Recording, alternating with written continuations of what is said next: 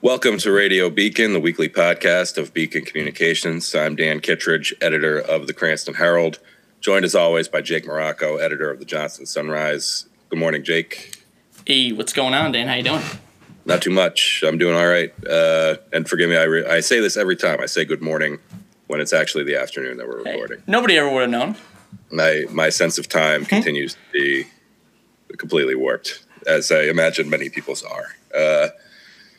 So it's Friday, around 2:20. It's been quite a week, as Rhode Islanders and residents of our communities in particular well know. As everyone I imagine is familiar with at this point, the scenes that unfolded in Providence earlier this week, from Monday night into Tuesday, looting and violence and just a really kind of troubling scene. And then the next day, on Tuesday, the anxiety that kind of swept the area as officials became concerned over the possibility of similar scenes playing out in locations like Garden City in Cranston and the Warwick Mall. So we saw a pretty unprecedented and remarkable scene unfold as police and National Guard personnel were heavily present at those locations. Sockanosset Crossroad in Cranston was closed off. Barriers were put up. Businesses boarded up windows and closed early.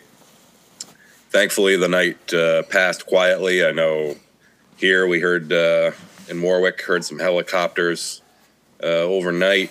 Other communities saw reports of that as well. So just kind of it struck me that I wasn't in the Boston area.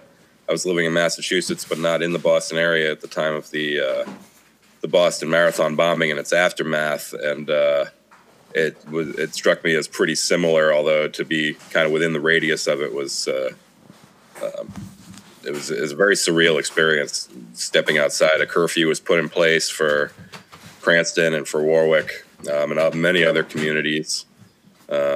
Providence has a curfew that remains in effect.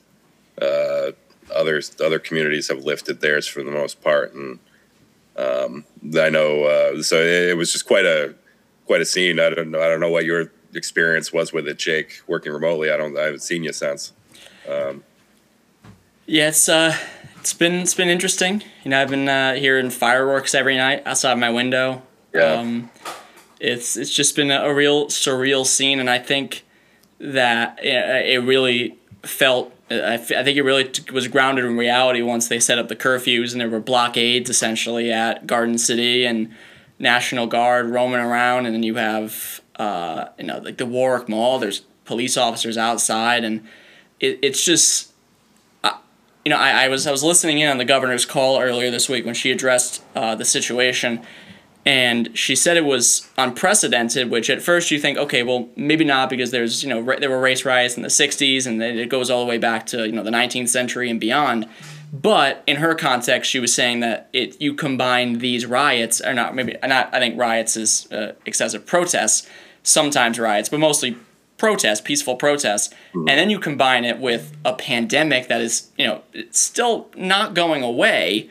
It's still here, very much in full force. I mean, yes, Rhode Island seems to be going down the curve a little bit here, but you don't want anything to happen where it goes back up because of a large amount of people being together. And these two things converging at once, it's just such a remarkable moment in history that we're all living through. And it's just, you just kind of have to take a step back and look at, how is this going to be reevaluated in 10, 20, 30 years? It's just an incredible, and not incredible in a good way, an incredible moment in history. Yeah, no, the word that keeps coming to mind to me is disorienting, which has kind of been my go-to throughout this health crisis and economic crisis that we're living through. Just and yeah, to think that it's just this very to suddenly have that, which has been such the forefront of everyone's life and day-to-day existence for weeks now, that it's almost an afterthought in this last week.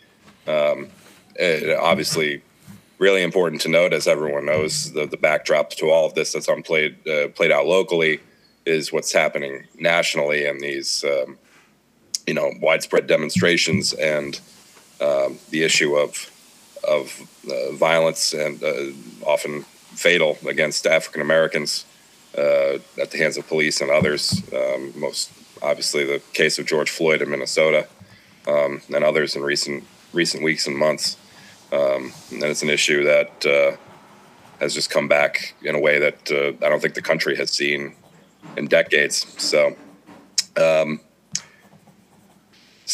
locally, it continues to play out. I know that Friday afternoon here, as we're speaking, a demonstration is set in Providence later this afternoon. I know the scene there is playing out similarly, I think, to how it, for some business owners, played out here on Tuesday, with barricades being put up, windows being boarded. The governor was pretty conspicuous to me when she mentioned earlier this week in the calls after Tuesday nights or Monday nights incidents that using phrasing that suggested this was part of the violence and the looting, the rioting aspect of this was,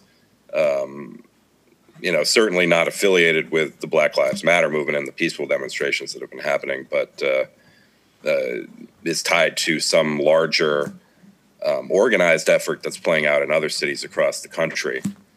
She used some pretty striking language, that suggesting that there was a more singular person or I guess less person, but entity, people, and perhaps even funding behind this. I know I saw an AP story last night suggesting something very similar, that there is a more national investigation ongoing into the likelihood, I guess, that certain folks are using this moment and these situations to organize these looting efforts and things like that. So it'll be interesting to see how that investigation plays out and what actors specifically might be behind this kind of stuff. And we certainly hope that here locally it doesn't happen again. To return, I guess, to the other main issue facing all of us right now, the COVID-19 crisis. I did not get to see the governor's briefing today, but looking at the coverage, it seems the big takeaway was that she has extended the state of emergency order for Rhode Island through next month, right after July 4th. And it's unclear at that, we'll see at that point whether it's extended further. I know, the other aspect of these demonstrations and gatherings, and the state is in phase 2 now of its reopening plan. Virtually all segments of the economy have some sort of activity going again: indoor dining, barbershops, fitness centers and gyms. Locally in Cranston, the senior center has reopened on a limited basis. The library will be reopening on a limited basis soon. Similar things are happening elsewhere. State parks and beaches are open again. So I know that the guidance from the state and health officials has been continuously that the numbers, you don't really see trends in the COVID-19 data reflected until a couple of weeks out, that 14-day period or so. So the numbers lately have been very encouraging. The number of deaths tragically continues to rise. That is viewed as more of a lagging indicator. The numbers of hospitalizations and new cases and people treated in the ICUs have remained remarkably steady or declined over the last, a couple of weeks now. Mm-hmm. So, with these large demonstrations and events happening, and more people out there doing business and going places and seeing family and friends and doing things they haven't been doing for a while, we'll be watching very closely to see if within the next couple of weeks there's any more troubling signs in the data. Have you noticed things opening up, Jake, in your I know you've been working from home. Have you seen a difference? And I certainly have seen more traffic on the roads. It seems to be, some days you wouldn't know anything else was going on. I do. I see more traffic. I see parking lots with more cars. I see people actually going inside of businesses. I know people are, going back to salons on this limited basis, even though this, sanitation procedures are pretty strict. But you know what? Some people don't want to cut their own hair or can't, or, they want to go get their mani-pedi, whatever it is. But it's nice to get a little bit normalcy back, even if you still have to go in with a mask and you still have to be socially distanced. At least you still get the benefit of getting to do some of what you used to do. So I do notice more traffic, that's for sure. It's not like the roads are empty anymore. It's not like a month ago today where there really isn't anybody out there. There's people out there driving. So it is a little bit refreshing to see that life is slowly trickling back to normal. I mean, that's still got a long way to go to get back to what it was before. And that won't be overnight. It's going to be gradual. But it is nice to see that there are people out there and getting back to, what they used to do before. And it's changed. It'll be different for a while. But for now, it's whatever you can do. Yeah. Elsewhere, I'll plug in the Cranston Herald this week. There was a lot of news. It's been a busy week on the city hall and political front. The city council last week approved a budget for the coming fiscal year that starts July 1. They kind of, I think I mentioned this last week because it had happened already, that they did with the school funding particularly. They've put the schools in a position where they're really going to be reliant on the assembly coming through with some aid. So we had full coverage of that. I guess elsewhere, I would say this coming week, I have to be vague on this, but I believe there will be some pretty significant political news in Cranston in the next few days. So keep an eye out for that. It does concern the mayoral race. So some keen observers probably have a sense of where that's going, but I'll just, for now, leave it at that. I know in the Warwick Beacon this week, our publisher and editor, John Howell, had coverage of that city's budget, of Warwick's budget discussions and review. He had the really interesting story, a good one of this, that he's been following for a while, of a family in the Oakland Beach section of the city whose house was destroyed in a fire a few years ago, and they've had quite a rough experience with an issue getting there. Had agreed with someone to have their house fixed and rebuilt, and that did not work out, to put it generously. And but someone else, another contractor, has stepped forward to help them. So John had a nice update on that. I'll tease for next week. In keeping with the demonstrations and the whole issue of equality and police conduct and that's going on. Last night, members of the Edgewood community in Cranston held this kind of unique vigil in keeping with social distancing and wanting to keep folks safe. It kind of germinated out of some folks that live over in Edgewood. They began reaching out to their neighbors about the possibility of doing this organized thing where folks would come to their porch at a set time and hold candles in solidarity and kind of an expression of community and support for this movement. And it was it was quite a scene. My girlfriend and I went down and drove through Edgewood, spoke with several people, some emotional, really, folks, given everything that's been going on. So I'll have some coverage of that demonstration that was and that kind of community effort, which was pretty cool to see. Any major news on the Johnston front this week, Jake? Well, I had a story in there. We did the podcast last week with Council Vice President Joe Polistina Jr. Thank him again for coming on. It was a great chat. I did a story following up on that. The other big story is I spoke with Linda Grieco and Linda Harnois. They are one of them from Johnston, Linda Grieco, and they made a communicator mask, and it's a mask that is see-through to the mouth. so it's easy to actually, kind of read people's lips and see what they're saying, which they said is very important for, teaching and for little kids especially to, be able to establish that connection. So I did a story on that. That was really a really interesting conversation.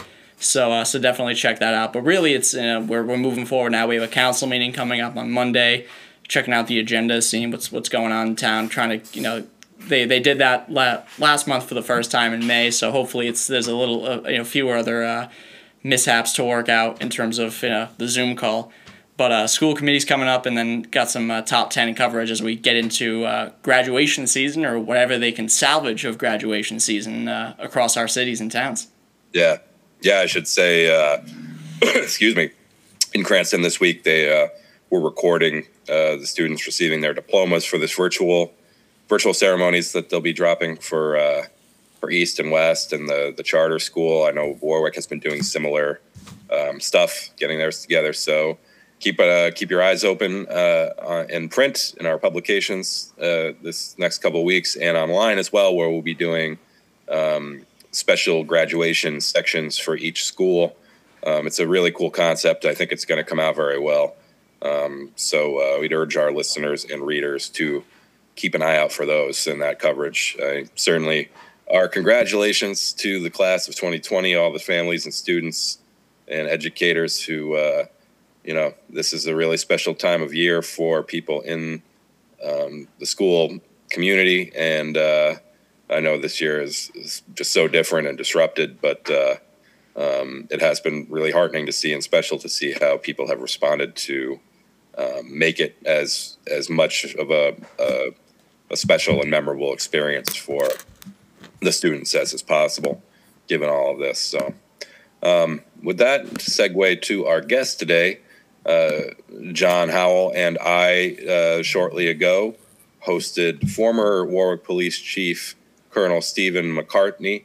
He retired a couple of years ago, but he was generous with his time and came to speak with us and reflect on the current situation, to offer his perspectives on law enforcement and how departments and officers are best served in responding to this crisis. And we touched on issues from the Law Enforcement Officers Bill of Rights, which there's been calls to reform.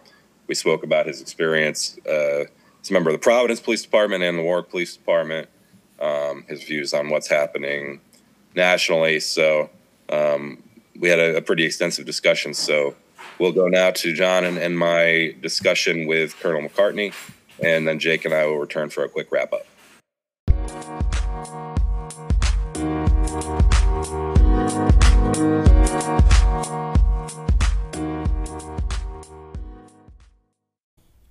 I've always said, when you're, even being a police chief there, but the grace of God every day, you hope and pray that particularly deadly force incidents, and when they involve people of color, there's always the potential, when you add in all the other issues that seem to be slowly added into the burner, income inequality. It simmers and simmers and simmers, and all of a sudden this thing has just exploded. And I think the sad part of it, from my perspective, and I have to admit I come from one perspective here, is that I get it. I mean, what happened here was god awful. I mean, it's your worst nightmare. Mm-hmm. And I have no idea what these 4 cops were thinking about. I mean, every one of them looked bad.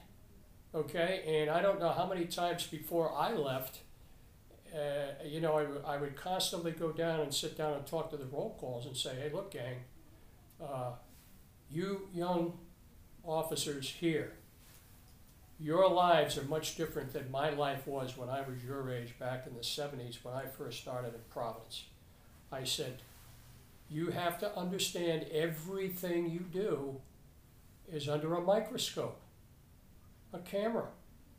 Okay, so if you think you're getting away with something, you're not.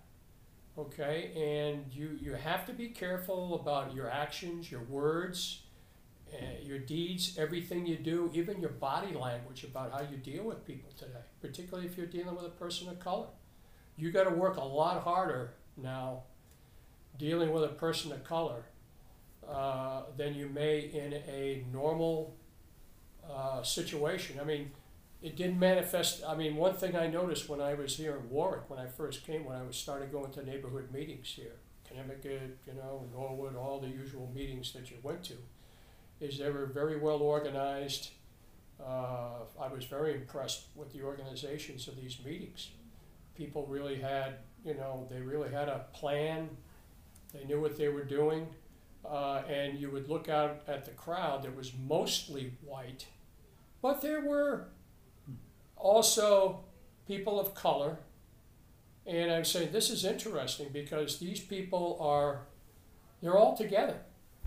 And they were very demanding, and you had to make sure that you could come up with the answers and make sure that you took notes because you knew the follow-up was probably going to come, and you got to produce, as to what their complaints are and what's being done on the complaints. I'll take it in reverse now. When I was in Providence, I went to a lot of meetings over 25 and a half years that I was in Providence, particularly in the 80s and the 90s. I mean, in the 80s, I ran actually, we were kind of a combination, but for 4 or 5 years, I ran a high crime unit that we would go into the toughest areas where we were having all the problems, and we were working on the broken windows theory of go after the little things and you'll find the big things, the big problems. And at that time, that was a prevailing theory in law enforcement, particularly back in, I gotta say maybe 1985. New York City was using it. That's where Bill Bratton made his name, was using broken windows, that whole theory of policing. And he actually started by going after the squeegee men, I think, that used to all of a sudden come up and clean somebody's out and then demand money. It was almost an extortion. Well, he worked on all the little things, and slowly but surely that's how the crime rate was brought down, and of course he built his name on that. And the problem with that was that after being successful with that particular concept of policing, the minorities were claiming that, yeah, but you're going after us, in a disparate fashion. And slowly but surely, I by this time I was, because in the 90s I was in the Dicks, so I didn't have to deal with it. I was dealing with the murders and the shootings.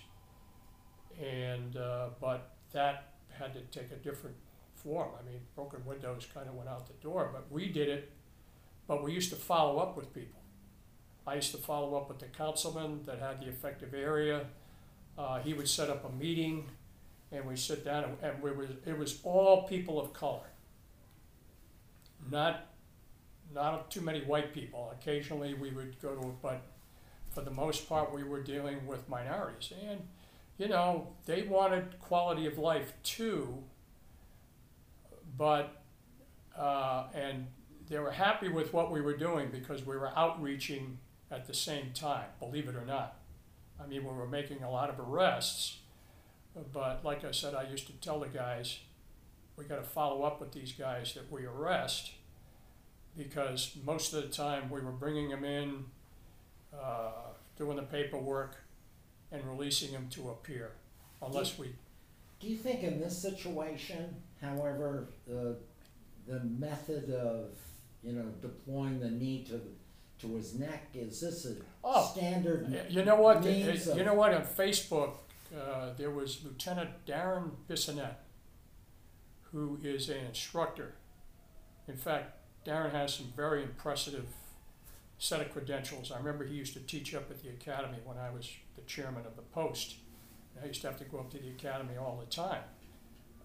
And he writes a very cogent, incisive narrative in Facebook today, and talking about how disgusted he was with these 4 Indianapolis policemen, because nowhere in his knowledge, with all his background and certifications that he has, were we ever taught, and he said, I know of no department in the country that would teach some, a technique of leaning on somebody's neck, full force. So he was really upset about it. And I was sitting here saying, what are these guys doing? I mean, it was just, and the other 3 looked like a bunch of dopes. They were, like they were afraid, because it sounds like this guy, Chauvin, was like the senior guy and probably the dominant personality of the 4, and everybody followed whatever he told them to do. But he also, it seems like with his past history, he was pretty heavy-handed too. So, but these guys did nothing to help the situation. So it's your worst nightmare, I think, if you're a police chief, because these guys probably violated policy.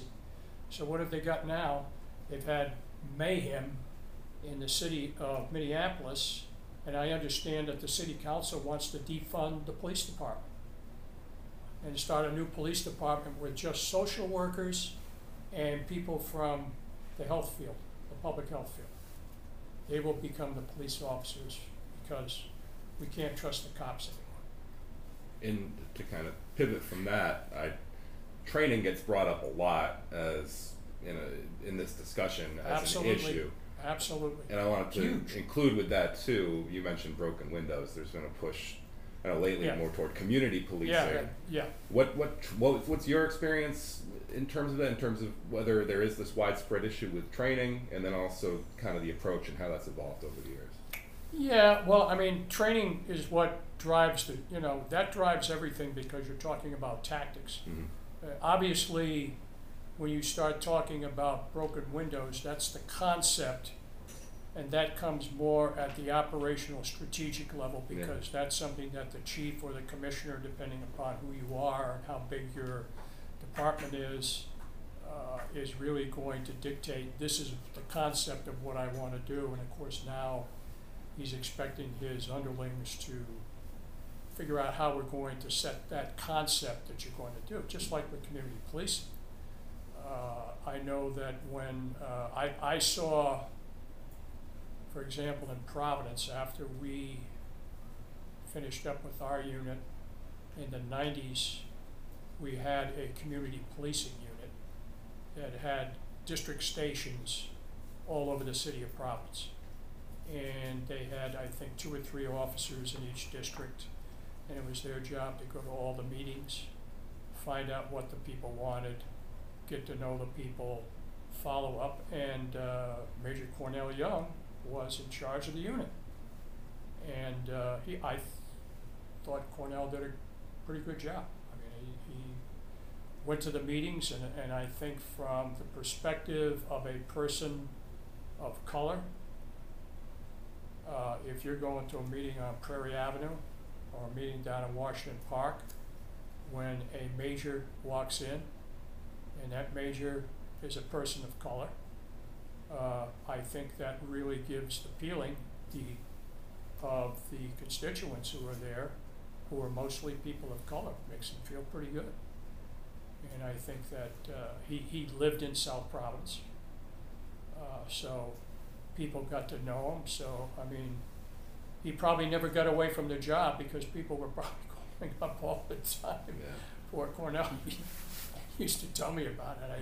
He was, but but he did his job, and it was good.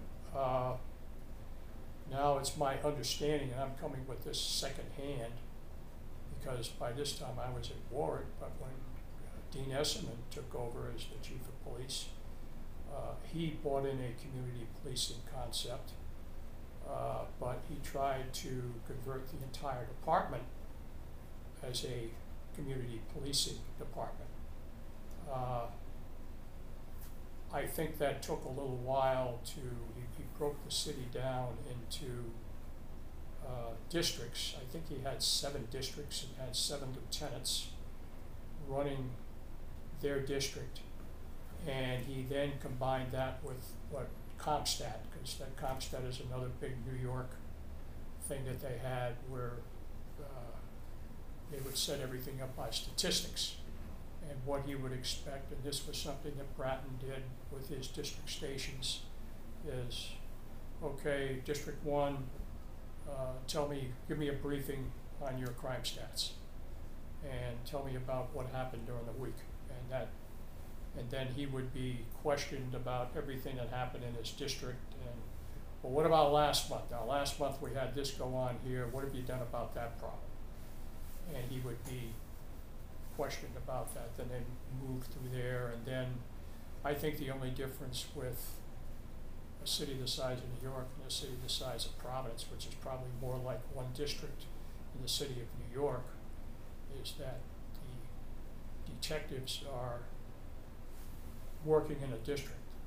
And I think they only had a couple of specialized units that actually operated out of headquarters. So, whereas he would just have the detectives, the specialized units, assisting, commenting about what was going on in the districts to the extent that they knew what was going on.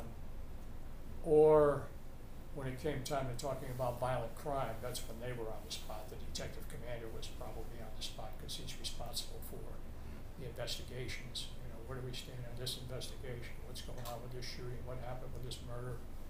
You know, where are we at? Type of thing. So, what's your read with how Providence as well as state police responded to the situation the other night, and the way Warwick, Cranston, other municipalities are looking at this and saying, I don't think Warwick's ever had a curfew before, to my knowledge.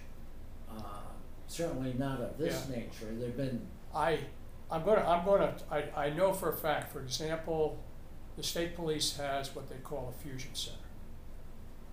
And the fusion center, their job 24/7 is to gather intelligence about what's going on all over the country. Is there something that we need to be aware of that's happening that could happen here in Rhode Island? At the same time, they're talking with the border states, Massachusetts, Connecticut. What's happening there? Is there anything that we need to be aware of? So they're on the phone constantly trying to gather intelligence and giving briefings. Apparently, something came up that said that these be careful. These peaceful demonstrations. We have information that there are groups of people, some associated with the Antifa group, and some are just plain outright revolutionaries. You could probably, my analogy to that, John, would go back to the SDS back in the 60s. I mean, these people think it's revolution, their attitude. Having talked to a few of those people over the years, they just don't believe that they're constantly denigrating the capitalist system. It doesn't work, so nobody listens to us. So I guess the only way to succeed is violent overthrow. That's their attitude. And I think that what happens when you have a situation like this, and what they do is they use social media to communicate. I mean, these groups are all over the country, and they communicate with each other through social media. And this is where the Fusion Center comes in, because they get information, and if they can get a hold of the sites where this stuff is going on, then they actually can intercept the information, which I'm guessing might have happened, or they might have gotten it from informants. That's possible. Well, the governor and Manny both said they knew this was going to happen. They were prepared for it. So, obviously they deployed personnel. They deployed people. I guess unfortunately they didn't realize the size of that this group was pretty sizable in numbers. So initially, the police were overwhelmed, particularly when they went into the Province Place Mall. When they did manage to redeploy the people and get enough people to reinforce the detail that they had, the police detail that they had over there, and managed to get them out of there, then of course now these people just start creating mayhem up and down downtown area, just, breaking windows, setting fires. I think they made 65 arrests, I think, if Yeah. the number is correct. So, now the next night. Were you surprised that there were, a curfew here in Warwick and just? Well, it's my understanding that the information was that they could possibly, they were targeting Natick Mall. Any malls could be a target. So I think that was the impetus to Garden City. put a plan together for Warwick. Cranston, and wanting to not take any chances. The same thing with Warwick. I mean, I'm sure they coordinated with the Right. Warwick Mall personnel, and I know that the colonel in Cranston did the same thing down in Garden City. And fortunately, everything was quiet. Did you For the most part. do you have any other analogous experience during your career toward that kind of thing? Did you? Oh, over the years, yeah. I mean, we've had, we had small riots. The blizzard of '78. It was literally. I mean, I didn't get home for 10 days. I literally slept on the floor, second floor. Right. It was crazy. Yeah. I mean, and what happened? I know we shot and killed one guy that was breaking into Harris Furs, Oh, yes. and at that time they had a building over on just behind Central High School, and then we had up and down Broad Street and Elmwood Avenue. The businesses were all getting broken into because we were still at that time. A week had gone by, and the roads were still not cleared in Providence. Do you think the pandemic had a role in, or has a role I in? certainly don't think you can dismiss it, because I think that everybody is under a lot of tension, because of being cooped up and, being restricted. I mean, look at the demonstrations that you were having from groups of people that felt that, governments were being too heavy-handed and too restrictive. And they didn't believe that the problem was that serious, that it needed those kinds of restrictions. And there were demonstrations. I mean, I think there was one in Michigan where there was a bunch of Second Amendment people out there. I mean, you got all these different kinds of fringe groups out there, on both sides of this thing. I mean, that can be pretty dangerous. I mean, these people actually had weapons out there, and they were demonstrating at the State House. And I guess it was legal for them to carry the firearms the way they did in the state of Michigan. I'm not familiar with their laws, but I kept saying to myself, my God, look at these people. They're all, talk about intimidating. It's pretty far. Pretty scary. Yeah. And so I never heard about what the law enforcement response to that was, but that's pretty hairy too. To these a lot of these governors. I mean, Governor Raimondo was put under a fair amount of pressure here that she was being a little too heavy-handed. But to her credit, she stuck to her guns, and she was dealing with empirical evidence and following the advice of her health department people. But you got people out there that were, I think, literally were becoming unglued about this thing, and I don't want to be restricted anymore. I'm tired of this. I can't go anywhere. What do you mean I can't go anywhere? I'm an American.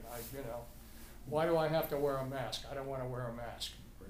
I mean, I don't mind saying, as a constituent, I was very disappointed in the Warwick union, police union. Mm-hmm. And to his credit, I did send Colonel Rathman a text saying, congratulations, I'm glad to see you stepped up and put those guys in their place. Because that was, to me, as a constituent, that was terrible. To let the constituents know, I'm not going to enforce the governor's thing. Because first of all, any cop has discretion. Now, you don't have to go out there and lock everybody up because they're not wearing a face mask. First of all, it's called We Talk to People. Okay, sir, will you please put on your face mask? Okay, do everything you can to avoid a problem. And, you know, what are the ones that you're going to take more serious than somebody walking down the street that wasn't wearing a face mask or something like that? You're being called to a place of business. The place of business is the complainant.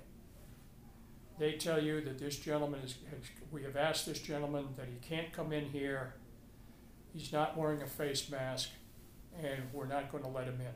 And he's causing a ruckus right now at the entrance. So you respond there, you try to talk to the guy, and try to convince him, hey, look, these people are well within their rights to, you know, tell you this is the law, and they're abiding by the law, and you've got to wear a face mask, you know, and try to talk it out with the guy. Yeah. But I just didn't understand why they had to come out with that and then saying, well, we're not going to arrest our constituents. Well, I would hope there wouldn't be that many constituents that would be in that situation to begin with that you'd have to arrest.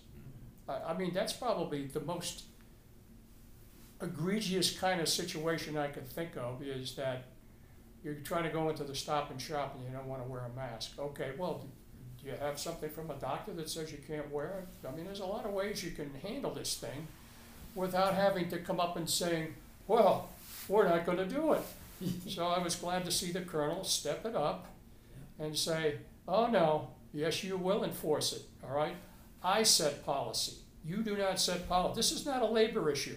Mm-hmm. Okay? Mm-hmm. This has nothing to do with terms and conditions of your employment. So, I mean, I'm glad that the colonel did what he did. I sent him a little text and said, congratulations, you stepped up, and that's good, because I said that was embarrassing. So, good for you. And you know, we issued a statement too, which we ended up printing in the paper, and everybody saw it. Yeah. Which I thought was very appropriate. Well, I would think that I can't imagine what response that would have gotten from the majority of the constituents. Yeah. I mean, all of a sudden that leaves you with a sense of, well, who's in charge? What are you going to do? Yeah. One, who's in charge? Two, well, what's the matter? Is it every time that you guys don't like something, you're just not going to do it? Yeah. I mean, I was like, what? I mean, first of all, I was saying, you know what? God bless him. I worked with Peter Johnson and Eric Felkovsky for a lot of years. We had our differences of opinion, but we always handled it professionally. If we thought that we couldn't come to an agreement and we had to go arbitration on something, or, you know, there was a disciplinary matter, and we would let it go to a Bill of Rights. But there was none of this. I can't imagine what either one of those guys were thinking. And because I was just very disappointed, because during my 19 and a half years, when I was actively working, that, you know, we had our differences of opinion, but we always managed to settle it professionally. And those guys did a great job in making sure that that got crossed. The department has enough members of color in it? Well, you know, that's taking a look at Providence as well as, you know, the state as a whole. That's a fair question, John, because I know we picked the numbers up, and we've got some really good officers of color on the job, and they do great work. They're fantastic cops, and I can remember very well all the guys that I know in Providence that are now, well, I knew them when they were patrolmen or detectives. Now they're all in captains and lieutenants that are people of color. Great guys too, and great cops. So, you know, police recruiting is tough. When you end up in this kind of situation, just like we did 4 years ago, when there was this spate of bad shootings on unarmed people of color, that hurts your recruiting. Because when you try to go in and talk to people of color about wanting to be a cop, that's not well received. So I guess we're gonna have to say that the jury is out, and every police chief in the country's got his work cut out for him. I had wanted to, I don't know if this is something you want to weigh in on, but there have been calls for reform to the law enforcement officers' Bill of Rights. Do you have any? Well, that's a good question, and I've been saying this for years. I've talked to the union now. I'm probably one of the older cops that I'll give you a little history here. I came on the job in '73. The Bill of Rights came in, I think, in either '75 or '76. Before that, if you were a policeman, if you got on the wrong side of your boss for something that might be relatively minor, you could lose your job before the Bill of Rights. So I think there for a while it was probably needed to give some balance to the whole thing, because bosses back in those days were not necessarily the nicest people in the world. Yeah. They were very heavy-handed. They weren't much for sitting down and talking to you about things. So I would have to say that it was probably needed at that time. But over the years, the unions being so powerful in the state of Rhode Island, particularly, well, you got the IBPO and you got the FOP. The IBPO is probably more pushy on this than the FOP. But they managed to get some things in there that, in my opinion, probably have taken away some of the balance that was needed in this Bill of Rights. And I think what's happened now is that there is a perception out there on the part of some people that you can't get rid of bad cops because, you know, the Bill of Rights. I mean, for example, I'll give you a quick analogy. The police chief in Minneapolis fired these guys within 24 hours. You can't do that in the state of Rhode Island. Yeah. The police chief can't fire. We would have to go through the bureaucratic steps. And you have to be very careful, because if you're out of one step, you may lose your case. They'll bring that up and use it against you. So I know in my discussions over the years, and I'm very friendly with Ziggy Quinn, who used to be I think Ziggy is still the president of the state FOP. I've said, Ziggy, you guys got to be careful, okay? There's going to come a day where something bad is going to happen, and I will guarantee you that there's going to be a hue and cry, and all your friends up there at the State House may not be able to be your friends anymore. And you're going to find that your Bill of Rights is going to get taken away. Hey, I'm just telling you, okay? Because, you know, every day you go to work, you never know what's going to happen out there. And if something is bad, okay, and, you know, God forbid, I mean, you look what happened to Cornell Young's son. I mean, that was the last real big one that I could think of that really stirred up the emotions. I mean, it was a grand jury. I mean, it was, oh my God, there was all kinds of stuff that went on over that situation. I mean, it was very unfortunate. And the Providence Police Department they were torn up emotionally on every side of that you can imagine. But that's all you need. And do I think that the potential is there right now? Yeah, possibly. And I mean, I was involved, let's see, back when I was the president of the police chiefs in 2008, and I was on the executive board from 5 to 10. We were very involved with racial profiling. And there was nothing that I could think of during that 5 years. There was that, and then my presidential year, which was 2008, we had immigration. That was a big issue. But those two issues caused all kinds of rancor in the meetings that we have with the police chiefs. very, very difficult. And I found myself, let's see, 3 years in a row, I had to go up and testify at both Senate Judiciary and House Judiciary. And I would try to take the tack that for 2 years I supported the racial profiling bills. And then I just got to the point where I said, look, we need a break from this. We need to regroup a little, because they kept wanting to push. And the executive board said, yeah, look, we're not having enough time to react to this thing, okay, because every year, it comes up. And I said, not only that, but having looked at the way the methodology that is used for some of these traffic studies, I don't know how we can win. If you're going to come up with an idyllic notion that you're only going to stop people of color consistent with their numbers in the population, that to me is a little bit of a fairy tale, because you don't know. I mean, you're supposed to be operating on probable cause, reasonable suspicion. Reasonable suspicion when you stop a car, probable cause to take any further actions once you get up to the car. So if you're going to condemn us because you think our numbers are disparate, well, that's kind of it's a little bit of a mixed bag, because, yeah, you're saying it's disparate in the population, but you haven't brought in people from outside the state who come down they come into Rhode Island a lot. We get a lot of people here that come down here to use the airport, and how that all gets factored in.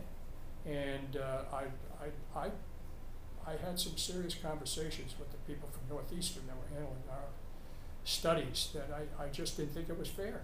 Mm-hmm. And I said, you guys really need to take a look at it, because basically during the years that we had it, 4 out of 5 people that were being stopped overall were still white people. But they were taking a look at that 1/5 and trying to say that, oh, this is disparate because of the well, how do you know how many people of color we really have in the city of Warwick if you're looking at the residential people? And then how can you tell me on any given day how many people we actually came into the city of Warwick that are people of color? This is very subjective. And yet, you're putting us in a situation where, from a public relations view, this is a knife in our back, because you're constantly putting up there the Providence Journal. Oh, and they had I don't even want to mention his name, but the guy that they put on it already had an agenda. And he would come down, and each time that the study would come out, he would go around to the individual police chiefs, and the first thing he would say is that nothing is on the record. Now, what do you have to say with your numbers? Your numbers are terrible. He would throw the needle at you, and, it was just terrible. And then, of course, he'd write that the article to me was just as bad. It was terrible. All of this because of the 1/5 that he was taking, and he was taking it according to the way he saw it. And of course the minorities would take that and they'd go ballistic. And then of course, you're racist, you're this, you're that. And we'd sit down at these meetings, and these meetings were like, they were terrible, just awful. Yelling at one another? What would you? Well, you'd sit there and you wouldn't want to get into an argument with them, but they would get, some of the people would get real nasty with you, and you'd have to really sit there and hold your temper and just listen and try to, excuse me, can we bring this back and sit down and try to see the point that we're trying to make here? Oh, you're just covering it up. That's all you're doing. No, I'm not covering it up. I'm trying to explain to you my point. Will you please respect my point of view? I'm respecting your point of view. I didn't interrupt you. It would get that bad. It really would. Some of the leaders on the other side. And those issues are always prickly issues, the civil rights issues. Always difficult. You got to work very, very hard when you're dealing with the civil rights issue. It's a real challenging issue for police chiefs. And on the other hand, you have to understand the history. Okay, I mean, some of the people I could understand. Now, some of the people were very reasonable, and some of the people that, I thought some of the people that really had the knowledgeable people were people you could sit down and talk to. And they were very good. But then you had other people that were, you know, they wanted to go at you, you know, with guns blazing. And it made some of the meetings very, very difficult. But that's kind of a wrap up, I guess, to address, you know, there's clearly this distrust. There's this I am sure breach that exists. I am sure that as things hopefully will simmer down to the point where that there'll be meetings, and it wouldn't surprise me. I mean, see, we have an executive director now. A retired police chief is our executive director, does a great job.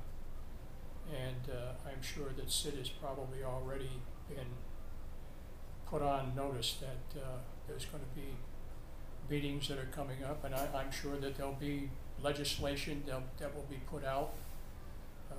You know, you've got the progressive wing, you know, that are on the left. I'm sure they'll be pushing for a lot of legislation. We'll just have to wait and see how that goes. And hopefully you can sit down and be reasonable, if you can, you know, bend, as long as it's not going to completely, you know, take the job where you can't do it anymore. I mean, but I hope it doesn't come to, I hope it doesn't get to the point like, it seems like it's got in Minneapolis where they want to defund the police department. Yeah. I mean, that to me is just, that's over the pale, I Yeah. think. I mean, I think that people are not thinking clearly when they say things like that. I mean, if you, supposedly the police chief they have there, they bought in because he was a reformer.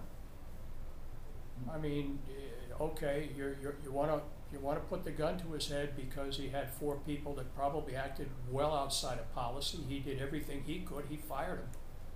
The rest of it's up to the criminal investigation. So I hope that once people settle this down, and maybe the emotion of what's happened here.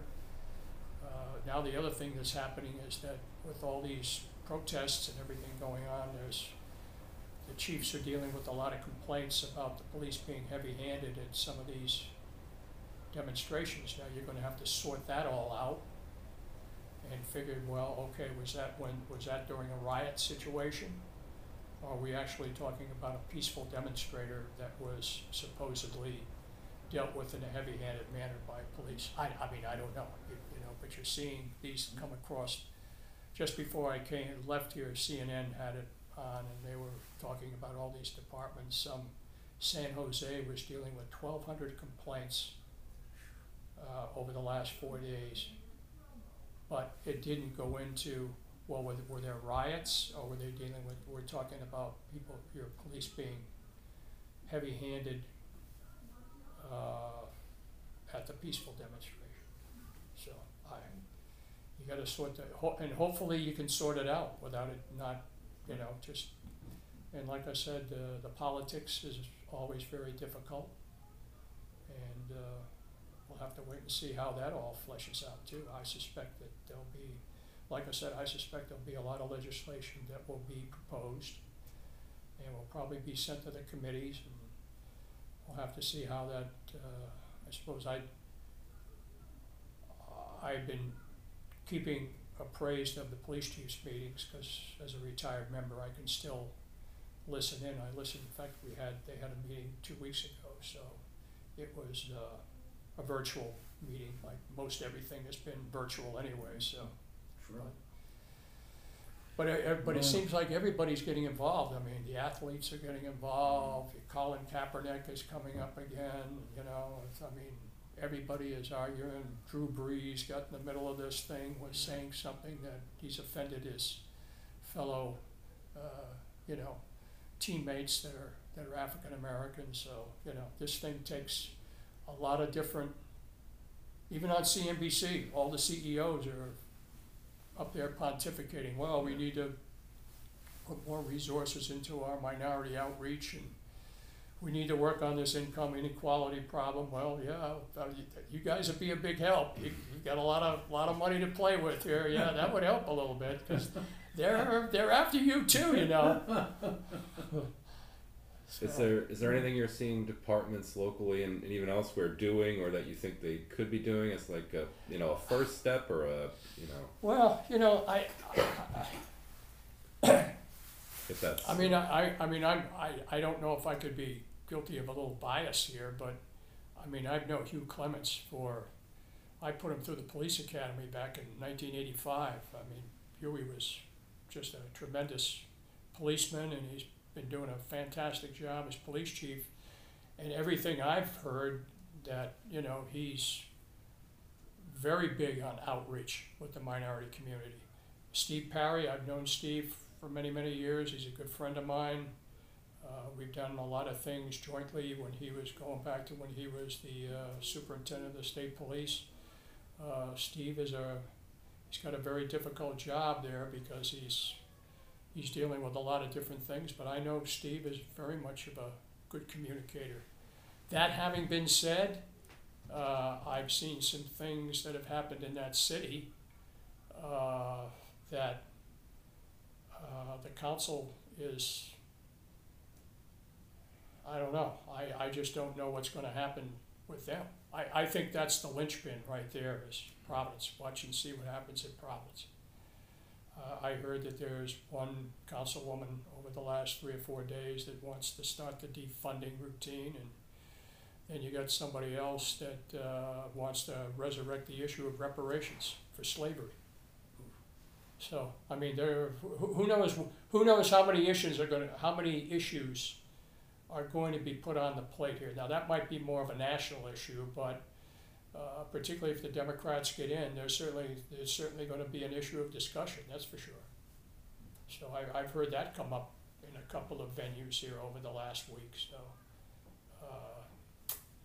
I think anything is fair game right now, and like I said, the police are going to have to listen. I mean, you got to start by listening. That's for sure, and understand the pain, and particularly when you're dealing with the responsible leaders out there in your community, and hopefully you've had a good dialogue with them, so that when they call, sure, come on in. You want to talk to me about something? Sure, and they can trust you. It's all about trust too. Mm. So this is one of those things.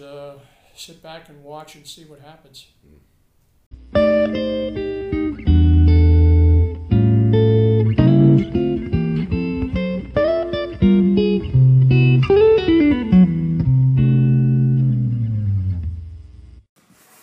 We are back. Thank you again to Colonel McCartney for making the time for us today. So as usual, let's wrap up with a quick pop culture roundup, or I guess more accurately put, an entertainment recommendation from Jake and I. I know the weather continues to improve and get nicer. The days are longer, so there is less reason to be stuck inside, especially as restrictions lift. But Jake, what has been on your watch list, reading list, listen list, etc. this week?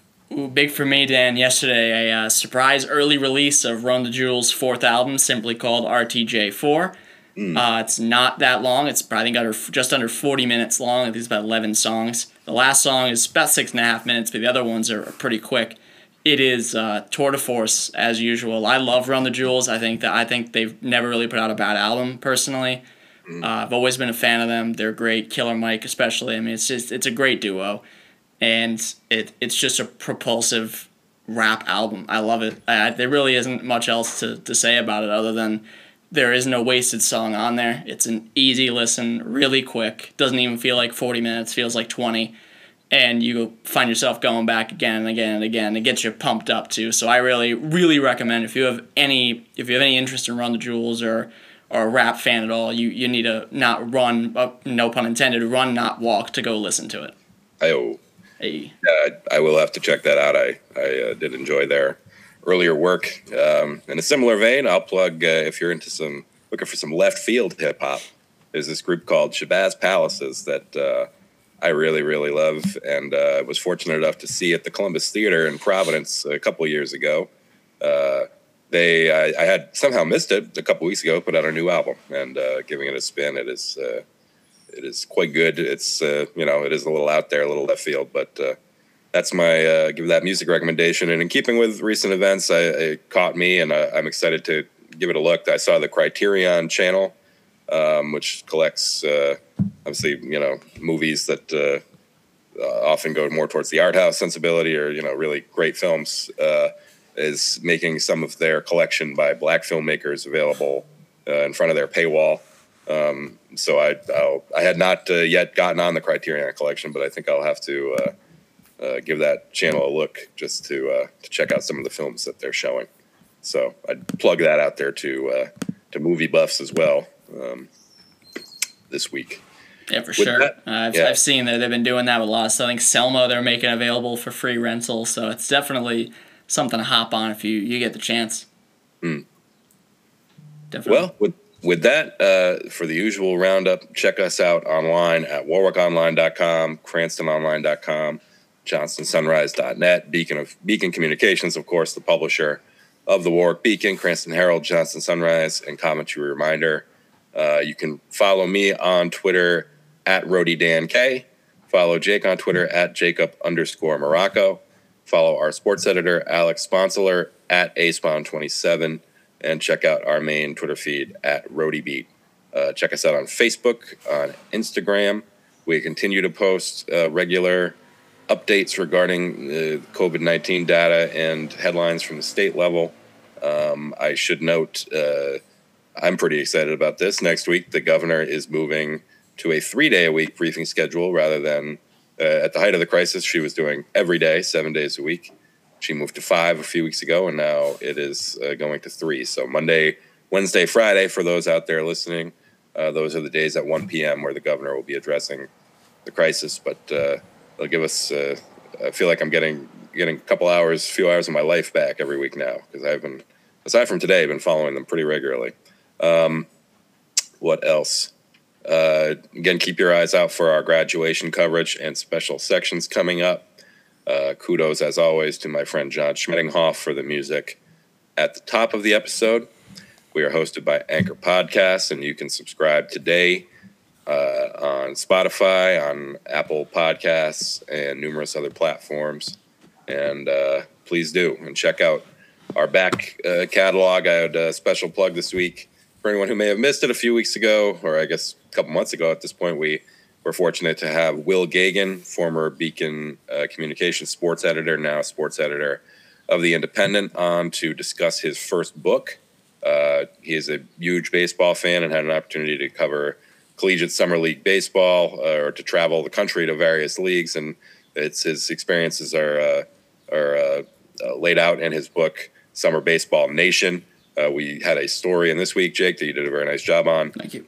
About Will and his books. So if you haven't read his book or heard the pod, check it out. Will is a great guy and one of the best in the business here in Rhode Island. So with that, Jake, thank you as always. Have a great weekend. To our listeners and readers, thank you. And we will be back with you next week.